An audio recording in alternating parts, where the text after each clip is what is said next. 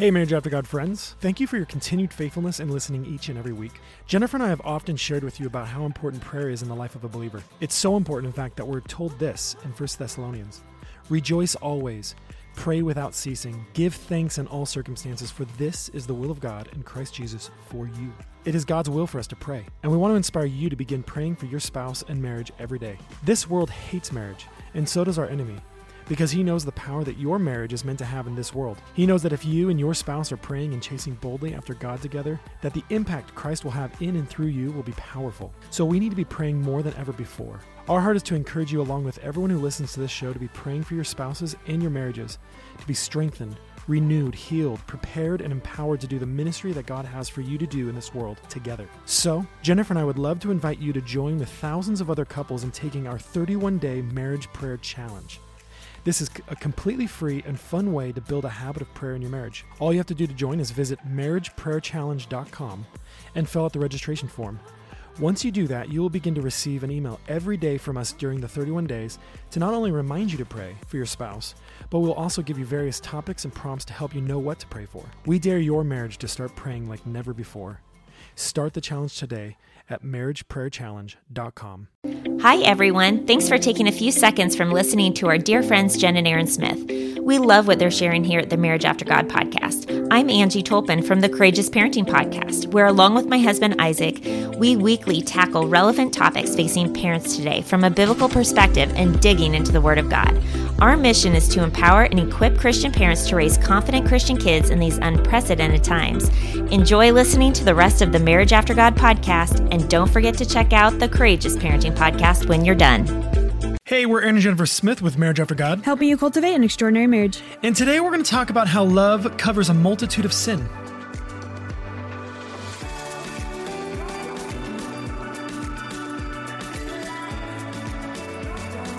Welcome to the Marriage After God podcast, where we believe that marriage was meant for more than just happily ever after. I'm Jennifer, also known as Unveiled Wife. And I'm Aaron, also known as Husband Revolution. We have been married for over a decade. And so far, we have 4 young children. We have been doing marriage ministry online for over 7 years through blogging and social media, with the desire to inspire couples to keep God at the center of their marriage, encouraging them to walk in faith every day. We believe the Christian marriage should be an extraordinary one, full of life, love, and power that can only be found by chasing after God. Together. Thank you for joining us in this journey as we chase boldly after God's will for our life together. This is Marriage After God.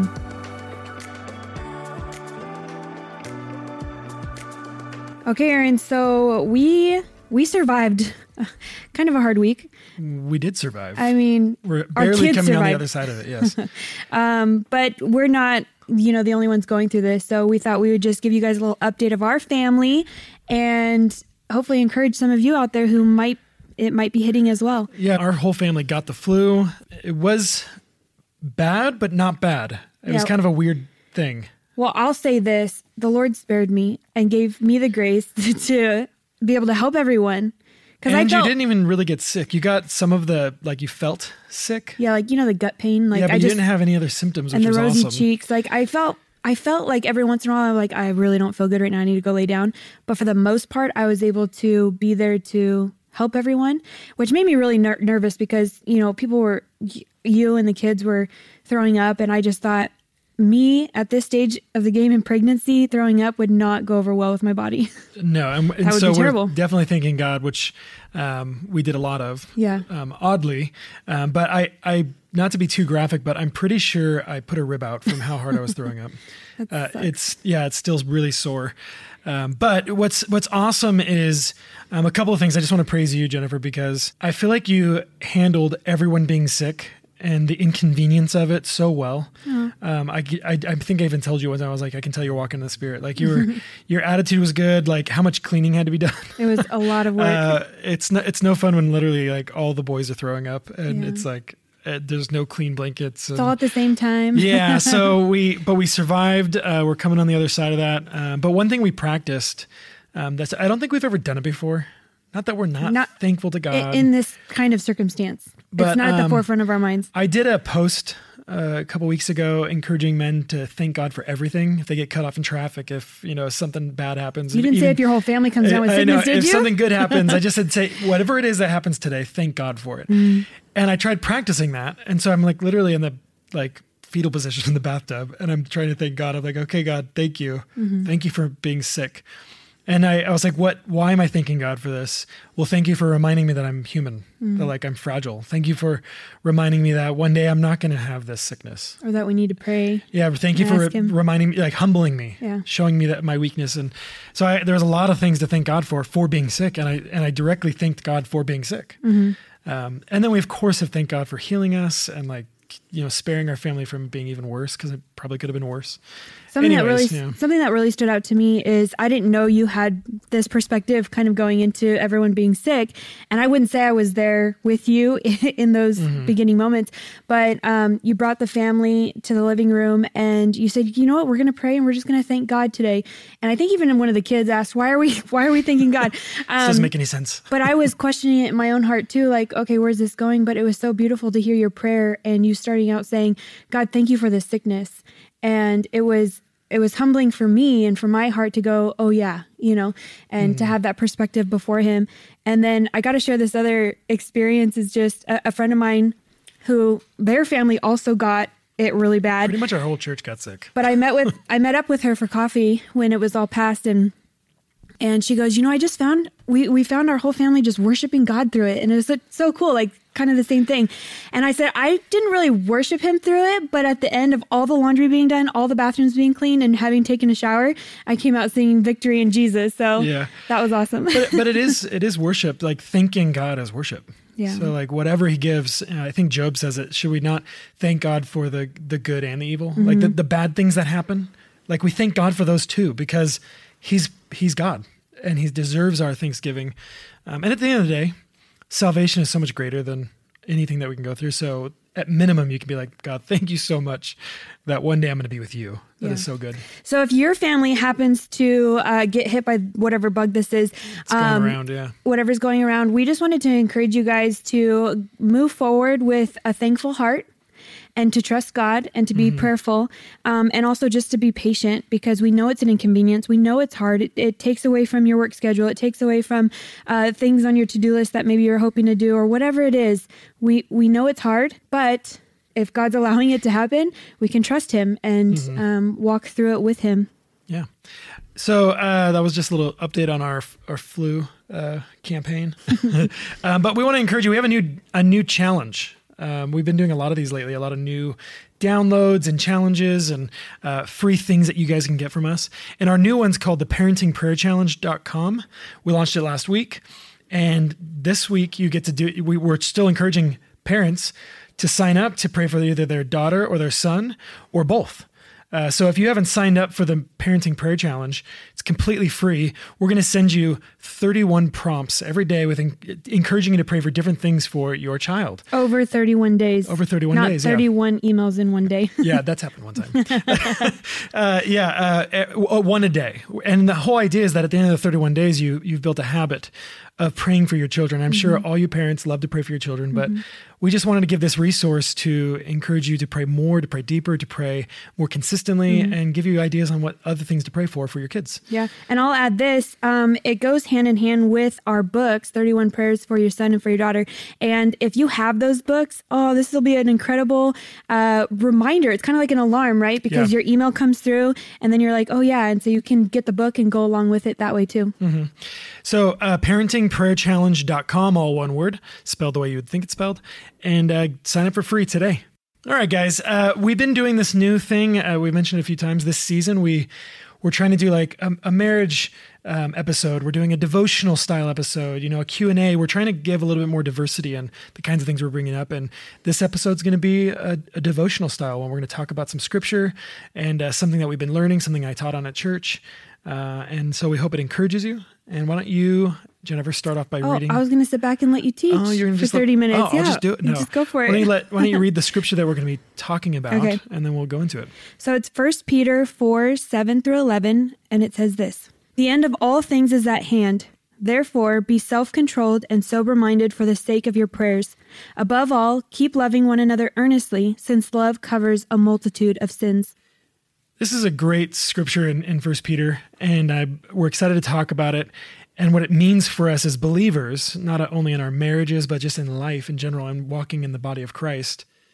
and the power that is in our love for one another and what that means and looks like. So we're going to dig into this, these few scriptures and kind of break it down and talk about some stuff. And Jennifer, you might have some questions, but we're just going to break it down and see how this applies to us in our life. So the first thing I want to point out is like where our perspective should be. And Jennifer, you read it. The very first thing it says in verse 7 is the end of all things is at hand. I feel like it should be like an exclamation mark. Yeah, and it's almost as it's a semicolon, which says everything I'm about to say is attached to this statement. The end of all things is at hand. And so, we can easily quickly think like, oh, this is talking about, Jesus coming back or the end of days, right? But in the New Testament, when it talks about end of days or all things at hand or the generation the end of the generation, it's mostly talking about all of the things that needed to take place, needed to occur for the salvation story, for redemption, God's plan for redemption that He's been planning and preparing since Adam and Eve in the garden. And so when Peter says the end of all things is at hand, he's saying that essentially Christ has been born, He's died, and He's resurrected. Like we have what we need. Like the thing that God has planned to take place has taken place. Yeah. Which means a lot. It means that we can now draw near to God. It means that we now can have salvation and a right relationship with God. Because without the death and resurrection of Jesus Christ and His ascension and Him sending the Holy Spirit, there is no, we can't be made right with God. So all of those things, the end of all things is at hand. The end of everything that God planned for salvation has been done. As Jesus says on the cross, it is finished. So it didn't necessarily mean that, hey, the end of the world's tomorrow. But it's also an illusion. It alludes to Christ returning. Because now that the church age has begun, the Spirit is living in man, we're made right with God, the bride of Christ is growing, we have an expectation of Christ's return. So we're in this imminent return zone. Like at any moment, Christ can come back. And we're called to walk a certain way. Yeah. And so that's kind of this. He starts off these statements with, here's how you should be thinking. Realize first and foremost, you have everything you need because Christ died and resurrected. He's given you His Spirit, so now you can walk in His Spirit and not the flesh. Like the things that we need to accomplish what He's about to tell us have already happened and are already available to us and be given to us. So that's our perspective in our relationships with our spouse, our children, our church body, that the end of all things is at hand. Like first and foremost, I have everything I need in Christ Jesus to walk this way that we're about to talk about.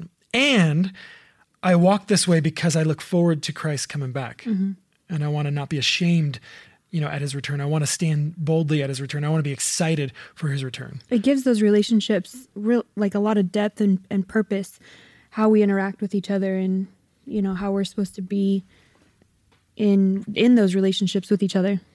Right. And so if you think about your marriage, you say, well, I just can't because my husband is this. Or together, you're just facing a really hard circumstance. Yeah, like we went through stuff. Yeah. And it's like, oh, our love for each other is stifled because of this hard circumstance or these character traits in the other person. But if our mindsets are on wow, first of all, I can because Christ did. And I should because Christ is coming.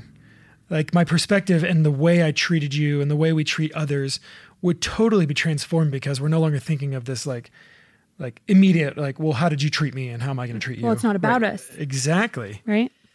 Which is a powerful thing. And, this is being taught to the believer, but the ramifications for this is in every aspect of your life, most directly in your marriage, and then also most directly in all of your relationships with other believers in the church. We need to have this perspective. Okay, so then moving on in that verse, the next word is therefore. Yeah. And so the end of all things is at hand. Therefore. Yeah. And someone always says, what's therefore? And you ask yourself, well, why is that there? And it's attached to the last statement. So since the end of all things is at hand, be this way. And what does it say right there, Jennifer? Be self-controlled and sober-minded for the sake of your prayers. So in relation to our relationships and in our life and in the way we interact in this world, self-controlled. How often do we say the word self-controlled in our house? Well, we're in the beginning stages of training our kids, so I feel like we say it all the time, multiple like times a day. 150,000 times a day. Remember, are you being self-controlled? self-control. Be self-controlled. You're not being self-controlled. You must have self-control, like over and over and over and over again. Because our kids are learning to have control over themselves. That's the point. But self-controlled meaning in my life, am I in control or is my flesh in control? Because when my flesh is in control, we are not self-controlled. We're going to just give way to whatever we want. Yeah. Yeah. When I'm angry, I'm just going to say what I want to say. Oh, well, I was angry. That's why I said it. Well, that's not self-controlled. Yeah. That's just blurting out what's coming to your mind because you're angry rather than considering the other person. Which the mind is the next thing it says. Yeah. Sober-minded, which, yes, this is talking about sobriety, not on drugs, not drunk with alcohol. But sober-minded is much more than just, we talked about this in another episode. I can't remember the name of the episode, but it's having a right way of thinking, a clear way of thinking. So if you think about, we just talked about anger. You Jennifer, you do something that really frustrates me and then I get so angry. I just start saying whatever I want. I'm not being sober-minded. I'm letting my wrath and my anger control my words and my actions rather than my mind. It's like being self-controlled of your mind specifically. Right. Being able to have those thought processes and walk yourself through it mentally. Another example of being sober-minded is fear. So there's nothing wrong with natural fear. Fire is going to burn you, so you don't touch it. But we're talking about there's something going on in the world and it's causing us to have this anxiety and fear, which causes us to make decisions and not seek out wisdom and we're going to go do this thing because XYZ over here, I don't know how that's going to turn out. Therefore we're going to, and so that's not sober-minded either. Instead of thinking through what is reality, thinking through what is the repercussions if XYZ happens, or if we don't have what we need, or if thinking sober-minded is rather than operating in the fear and just making decisions off that, you're operating in knowledge and wisdom, and you seek counsel, and you're slow to act, slow to speak. So that's the idea of sober-minded. So since we know that the end of all things is at hand, meaning we have everything we need in Christ, meaning all the things that God planned for redemption has happened, you have the Holy Spirit, be self-controlled and sober-minded for the sake of your prayers. So real quick, I just have to, hearing you repeat that, it says be self-controlled and sober-minded for the sake of your prayers. That means you're praying. So it's it's almost like it's saying be self-controlled and sober-minded and prayerful. Be a person of prayer. Right. And we just talked about being sick. If our minds were in this position of thankfulness and we were just wallowing in the suffering, because throwing up's not fun, not feeling good is not fun, and we could just sit there and be like, woe is us, and we're not even being sober-minded in that. But instead we're thank you, Lord. It actually helped us elevate above our current circumstances to be able to see it from a heavenly position. Okay, well, just because this thing is happening doesn't mean I stop being a Christian. Doesn't mean I can now act XYZ, be this way, say these things. No, I actually, even in this, can walk this out. Because we know all things have been fulfilled in Christ and his return is imminent. Even in my sickness, I get to say, well, if Christ was to come right now, I want to be like him. Yeah. I want to look like him. And, this is how we must live as people who claim the name of Jesus. We can't claim the name, but not walk it out.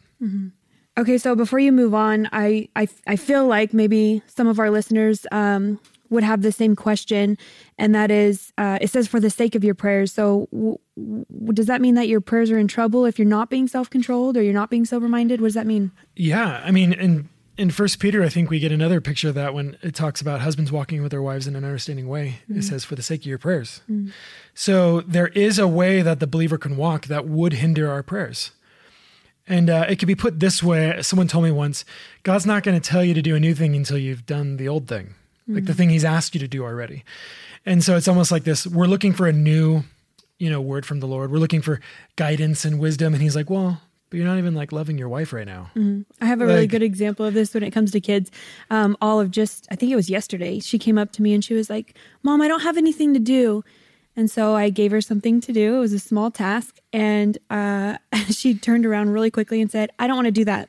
What else can I do? What else can I do? And I looked at her as a sweetheart. You need to go do what Mommy asked you to do. Right. Yeah. And there's even a scripture that says, go back and do the first things that you've been told to do. Like you've left your first love. We learn in Revelations.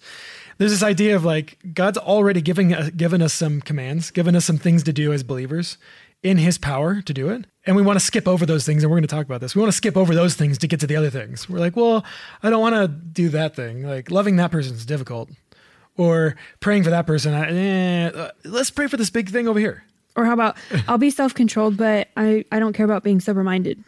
You know exactly. what I mean? Like, which doesn't make any sense because if you're not sober, like let's talk about being drunk, you're not in self-control either. Yeah. Like those things go hand in hand. So yes, the Bible teaches that our prayers can be hindered. I don't know exactly what that means. Does that mean that God doesn't hear them at all? Or is it that I am hindered? Like I'm not going to want to pray more. I don't have a desire to, I'm frustrated. No, Lord, I don't want to. Like, it's like when like you said, our kids, when they have an attitude, or Wyatt crosses his arms, puts his head down. It's like, he doesn't want to look at us. Or right? Like that example you gave of us being sick. If we weren't sober-minded and self-controlled, we wouldn't have prayed in thankfulness. So yeah, it hindered in a way that if we're not walking that way and we're not being that way, then we won't be praying at all. Yeah, we won't be a people of prayer. Regardless of how it plays out. Yeah. I don't want either of those things. Yeah. I want to be able to come to God boldly, and I also want God to receive me and hear my prayers. The Bible tells us that the prayers of a righteous man availeth much. It's in James. And I want my prayers heard. I want them to avail much. And when I pray for my family, when I pray for health, when I pray for opportunities, when I pray for my family members, when I pray for the lost, I want those prayers to be heard and to have power with God. So God says like, well, be sober-minded and self-controlled so that your prayers won't be hindered. Yeah. Then I should just do that. Do it. Like it's not easy all the time, but that's what we get to do because the end of all things is a end. So I should be able to do it. Okay. So let's move on to this next part of this verse. Well, the next verse. The next verse. There you go. Verse 8 starts off, it says, above all. Okay. And I just wanted to highlight this idea. So if you're in your Bible, which that'd be awesome if you were, you should be. It says, above all, comma, keep loving one another earnestly. And I just wrote down some ideas of what's the all, like above all, above how generous you might be financially. Like I've given so much, above being right. Like, well, I know that this scripture means this, above memorizing every scripture, above being debt free, above your health, above your safety, above all, above everything that you see as good, because these things are good for the most part. Don't neglect to do this thing. So above all, do this thing, right? Do you think it's easy for us in our flesh to justify like, well, I don't have to love that person and we don't even get along, but I'm doing this over here. So I'm good with God because this over here. Do you get what I'm saying? Yeah, we do this all the time. And there's a scripture I'll bring up that shows this hypocrisy. Like, well, no, that person doesn't need to be in my life because of X, Y, and Z. But you know what? I read every day. I'm in the Word every day. But I pray. I'll pray for that person. I don't have to love them, but I'll pray for them. I think something that I've heard a lot, and it doesn't make any sense, but we say this like, oh, I love them, I just don't like them. Almost as if love is this general like, yeah, we're like in the same like city, but I'm never going to talk to them. I'm not going to be kind to them. I'm not going to be cordial. I don't want to go out of my way for them. I'm not going to give to them. I'm not going to help them. I'm not going to. So what love is that? If you're doing that, I was going to say, what's your definition of love? And that's my point is okay, I'll just do this. So the point of everything I said above all are not that we shouldn't do those other things, because I never want someone to be like, well, all we have to do is love others and we don't have to, be generous, and we don't have to, read our word and memorize scripture and like these things that are actually really good for us and my health and my safety and all these things don't matter as long as I just like love. No, all of those things matter, but we don't neglect this one thing. And often it's the one thing we neglect. We work on all those other things because those are easier. Those are personal. We can control them. We can't control other people. And that's why it's so hard. And I think of this in Matthew 23:23. Jesus says this, he says, woe to you scribes and Pharisees, hypocrites, for you tithe mint and dill and cumin and have neglected the weightier matters of the law. And then get what he says, justice, mercy, and faithfulness. These you ought to have done without neglecting the others. Like, do it all. He's like, you spent time, you outwardly show all these good things that you do. yet you've neglected justice. Like you don't care about those in your midst who need justice, and you've been unjust. Or showing mercy and faithfulness. You haven't remained faithful to your spouses. You haven't remained faithful to your people. You haven't remained faithful to, and he's saying these things you should have done without neglecting those other things that you do. And so that was the point I was getting at, is like, yeah, all those other things are good, but we cannot throw out loving one another earnestly. So you use the word earnestly. Why don't you define that just for our listeners really quick? Okay. Because it's a pretty powerful word. And it's how he wants us to love each other. It's not like, hey, I love you. Yeah, see you later. Oh yeah, we're good buddies. It's something deeper than that. He says, love one another earnestly. And the definition of earnestly means with sincere and intense conviction. It's so powerful. It's like it's not just in passing, like a word you just say about someone. It's a life lived out way of loving. It's my actions and the way I think reflect the deepness of my conviction and belief about how I love you. And so a perfect example is in marriage. I love you. And it's not just a word. I show you by how I take care of you, and how I show up every day, and how I sit and talk with you, and how I ask for forgiveness, and I'm patient, and like all of these things are the actions of my love for you. Yeah, I think that's really important to point out, because I think in marriage specifically, you can text each other back and forth, I love you, or say it at the end of a phone call, conversation, saying it in passing or before you leave to go to work. But are your actions proving what those words actually mean? So you've convinced yourself in your mind, yeah, of course I love my husband. Of course I love my wife. And I tell them every day. But how do they know? Are your actions supporting your words? Yeah. And so let's break down this definition a little bit. It says with sincere and intense conviction, that's the earnestness. Sincere means free from pretense or deceit, proceeding from genuine feelings. So I don't just say it. It's not just a word that I use so that I look good with my other Christian friends and brothers and sisters. Or that you should use because you're married. Yeah, like, oh yeah, of course I love so-and-so. But yet you don't truly believe it in your heart. You struggle with believing like, well, do I love him? Like, I mean, like I could move on. I'm not going to because I don't want to look bad.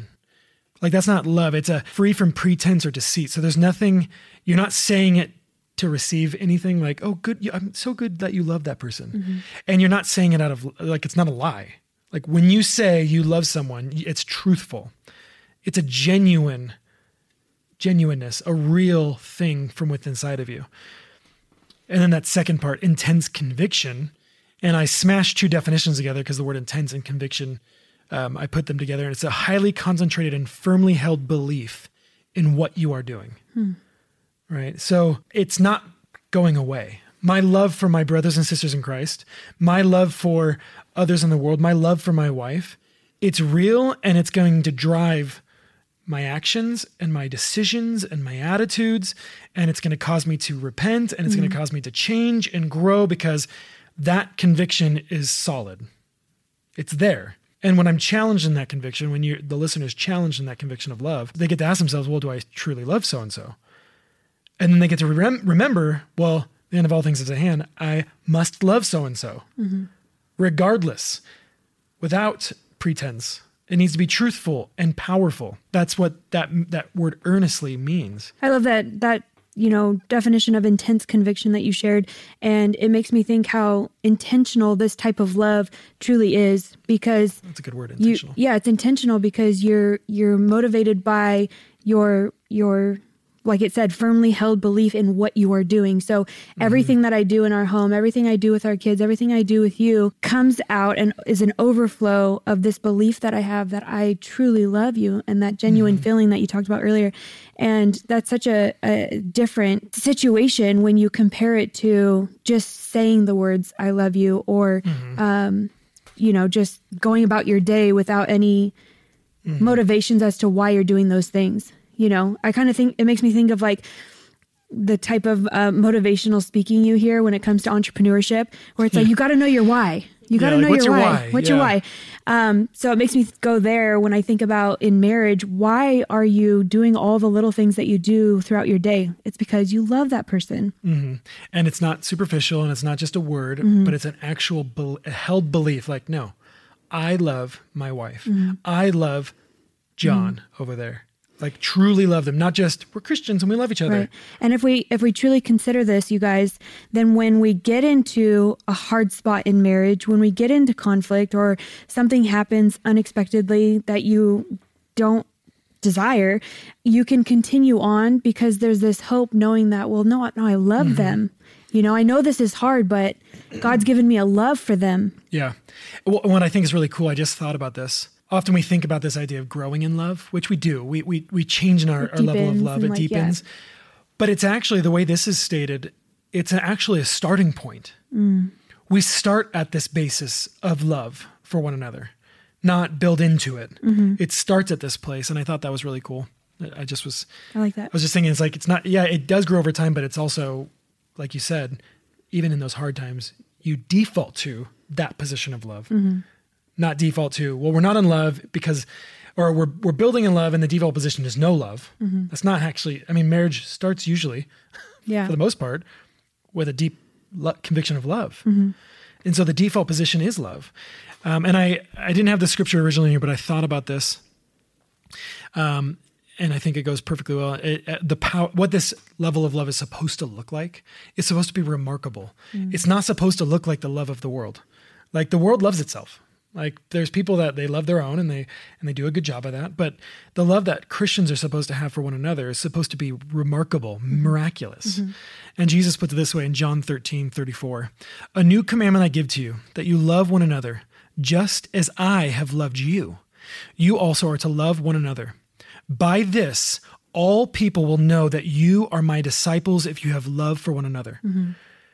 So it's not like, you know, if we do these great things, or if we have this great band, or if we preach this great message, it says, if you love one another the way I loved you, the whole world will know, oh, that's a disciple of Christ. Yeah. That's remarkable. So I get the question I have in your marriage, in your relationships at church, would the world look at how you love them as remarkable? Like that's a remarkable love. Like how could he love like that? How could she love like that after so much has happened to her, after this or that? It's a remarkable love, and it can only be done with Jesus Christ. And that's what he says, if you love as I have loved you, which is an amazing, amazing kind of love. It's literally remarkable. And I have some notes here, and this is exactly why churches fall apart. This is why friendships dissolve. This is why marriages end, when we let the intensity of our conviction to love each other soften. You know, we got to that point, it's a few years into our marriage, our conviction to love one another because of the things we were going through got weakened. I was going to say, I don't feel like softens is just the right word because it sounds mushy-gushy, but I mean, we're talking about the dissolving of that belief and conviction. Yeah. And it's not that those things that were happening had some external power to weaken our love for each other superficially. We chose that. We let our love. Yeah, we chose it. That's a good word. And so I just want to ask you, like, as we get into this, have you let your love, the earnestness of your love for your spouse, for other believers, weaken for whatever reason? Because someone hurt you, because someone said something harmful about you, because someone didn't pay you back. The relationship's messy or hard or challenging, and you just want to walk away. It'd be easier. Yeah. There's been so many times I've thought to myself, it would just be easier to move. Well, we thought that in the beginning of our marriage when we were facing hardship, and we got to the point at the end of 3.5 years where we were so incredibly close to walking away, convinced in our selfish flesh that it would be better for each other if we just separated. Move on. And instead, God got a hold of our hearts in a remarkable way, and he brought the message to you first and then to me, but it's a choice.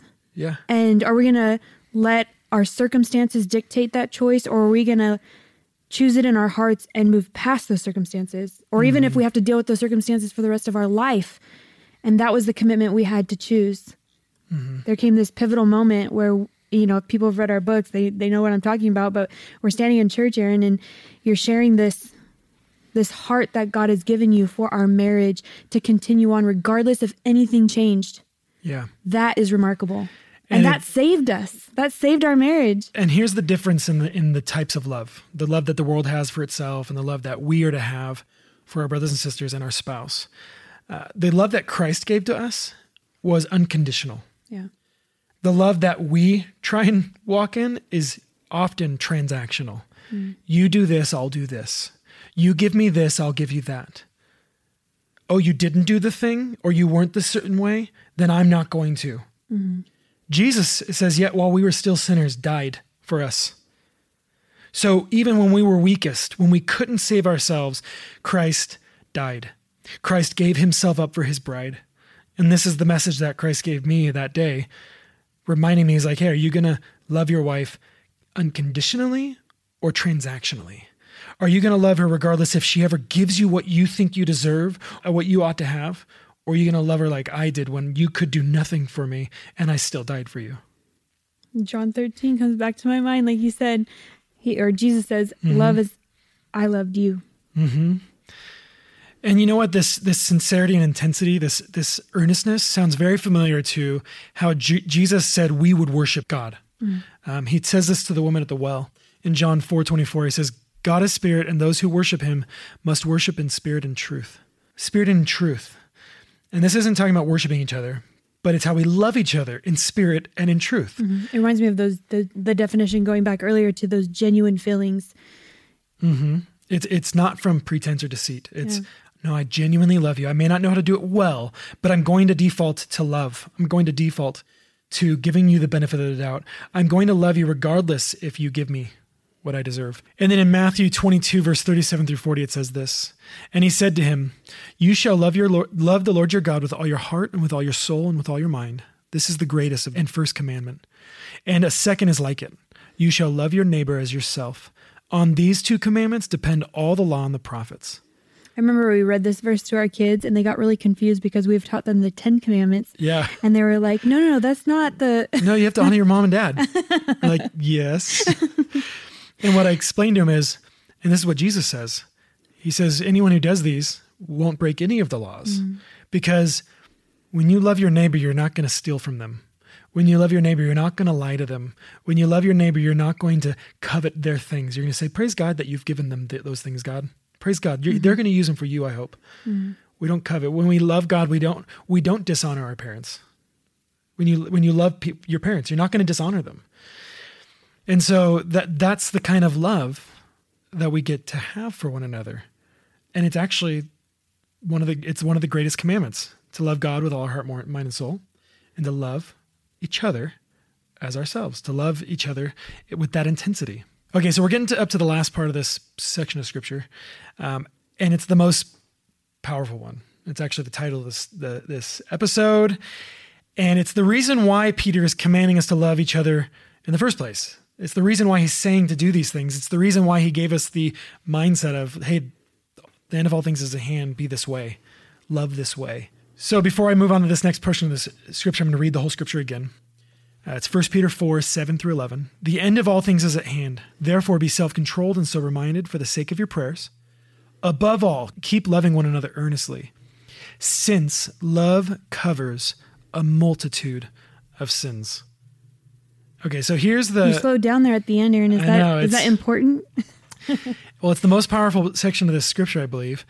And what's amazing about this is it's the opportunity that believers have to love like Christ. Yeah. What did Christ's love do? Saved us.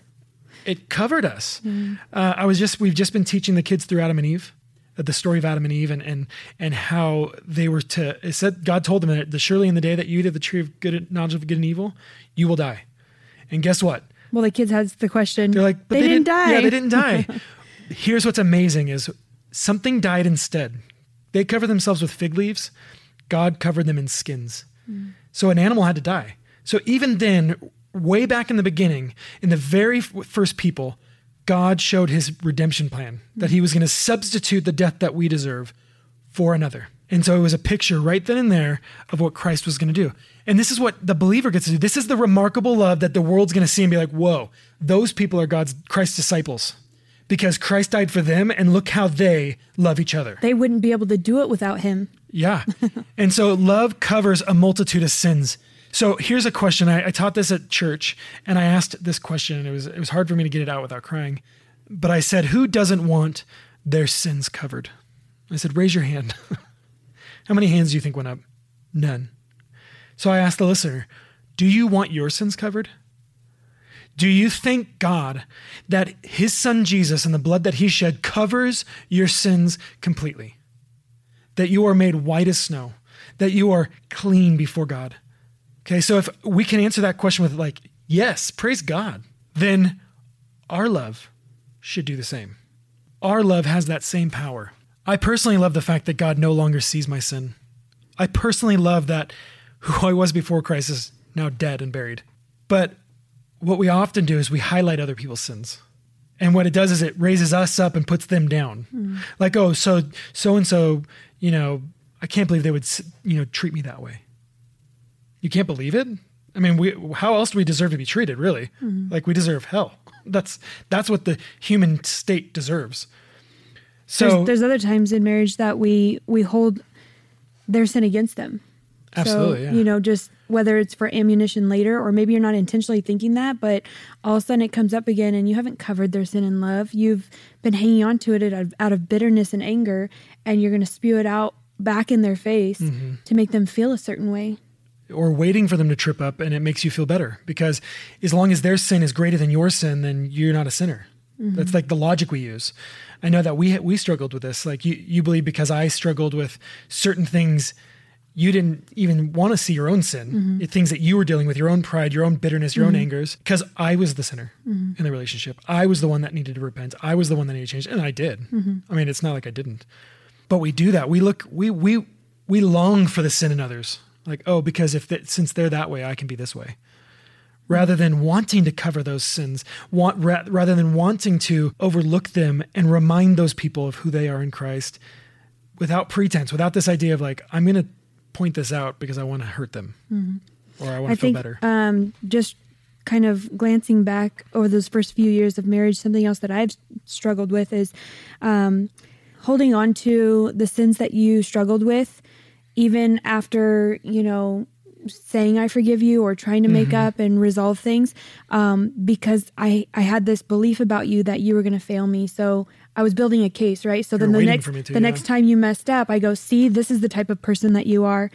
And I held up a mirror to show you your sin instead of pointing you to God and saying, but he's redeemed you. You know what I mean? Like, I didn't give you, like this? I didn't give you the positive message because I truly cared about restoration. At that point, I was looking for a case in order to get out, to leave, to say, you're this way and I can't handle it. Yeah. And that leads me to this question. Do we see our spouse's sins against us as special or less deserving of forgiveness and grace? Do we see the sins and shortcomings of others towards us as less deserving, as special? Like, oh, I've done things. I get it. God forgives me. But what they've done? No. What they've done is not forgivable. What they've done is you can't tell me to love that person. Well, you know what? I'm not telling you anything. God says it. Okay. Why don't you give that word picture? Because I think it perfectly sums up this idea of when we love the way Christ loves, what it does. Well, I was just thinking about, this idea of covering a multitude of sins by our love. The word picture that I got in my mind to like help me understand that is a blanket and its function. When you think about a blanket and you being wrapped up and curled up on the couch with it, it provides warmth and comfort and padding, and it consumes you. It protects you. Like it's just all around you. And it was a really beautiful picture for me to understand how God covers us. Kind of like, even like you said, going back to Adam and Eve, how he covered them, And then the picture I got, and the Bible even uses it, says that our sins are made white as snow. And we live in a place that snows, and you see all the landscape, there's all the colors, the grass, the concrete, the trees, the houses. Pretty soon everything starts to fade away. It snows, and guess what? Everything's the same color. Everything's white. Everything's white and beautiful. And it could be on the dirtiest, muddiest area, and it's a beautiful white field. And that's what Christ's blood does, is it covers us. And out of our thankfulness for that, we get to love others the same way. And this isn't an overlooking of sin. This isn't a pretending sin hasn't happened. And Right. I'll talk about that in a second. But it's the way we love that no one's sin is special that doesn't deserve our forgiveness, because what we've done is so worthy of punishment. The littlest sin that we've done is detrimental to our own nature. And Christ has forgiven that in us. And I was reading in Leviticus this morning, and it was talking about all of the sacrifices and all the atonements, and the priest is supposed to do this and all. It was so weird. I'm reading. I was like, I want to watch a video on this. So I watched the Bible Project's video on atonement. Oh, they're good. Yeah, it was good. And I almost started crying in Starbucks, because I go to Starbucks after the gym, watching it, because it was explaining how the atonement was a replacement, and it was talking about the two types of evil. There was the sin against your brother or God, and it washes that away. But the other thing is the broken relationship aspect. So like you made let's say you stole something, you paid it back, right? But there's also now distrust and fear that's in the relationship. And so that has to be atoned for as well. And so there's this picture of the priest sprinkling blood over the temple and the tent of meeting, right? And it showed this picture of there's all this black looking weeds on the ground, and every time the blood hit the ground, it turned to, normal.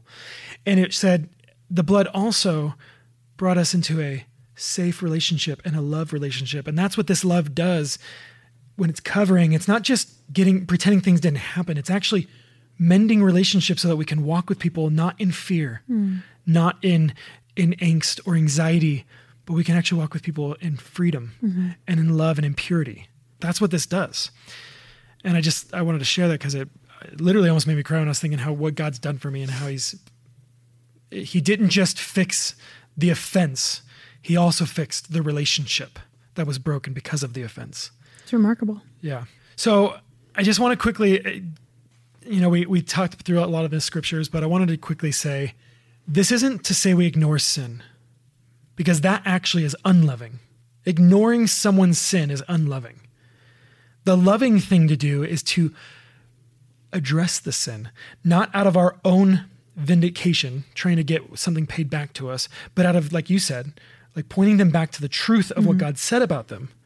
Or if they're not a believer, to repentance and salvation. So the loving way we deal with sin lovingly, and we come to people in truth, and our position is of, we want to see the best for you.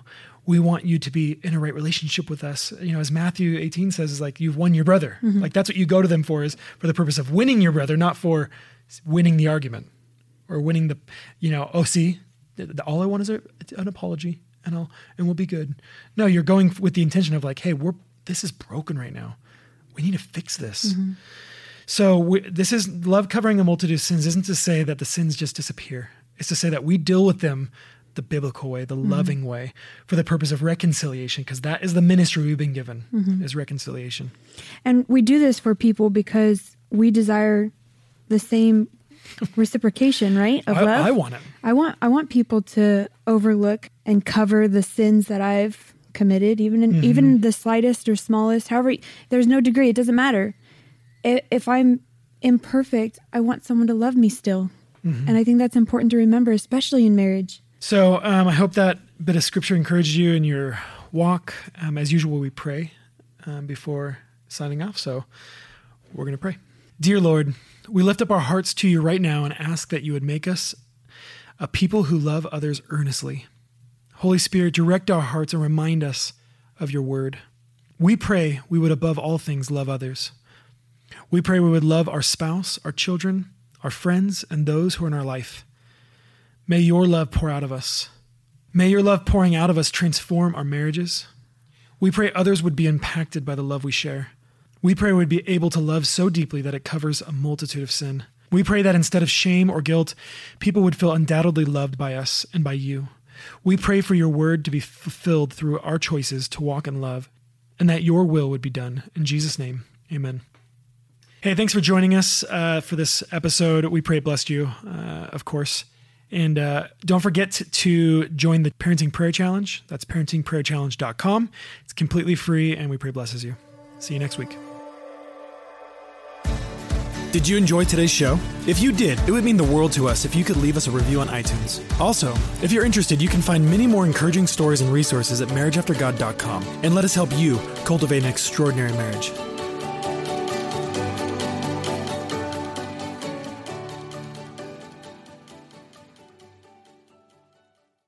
We're looking for people who have been blessed by this free podcast and our free daily marriage prayer emails, and who want to help be a blessing to others. Creating and hosting this podcast and sending out our daily emails do incur a financial cost, and we want to invite you to join our faithful patron team to help financially support these resources so that they can remain free for all who need them. Please join our patron team today and become one of the faithful financial supporters who desires to help bless thousands of marriages around the world. Your support will help us pay for the creation, hosting, and promotion of our podcast and daily emails. Thank you, and we hope to see you become a Marriage After God patron.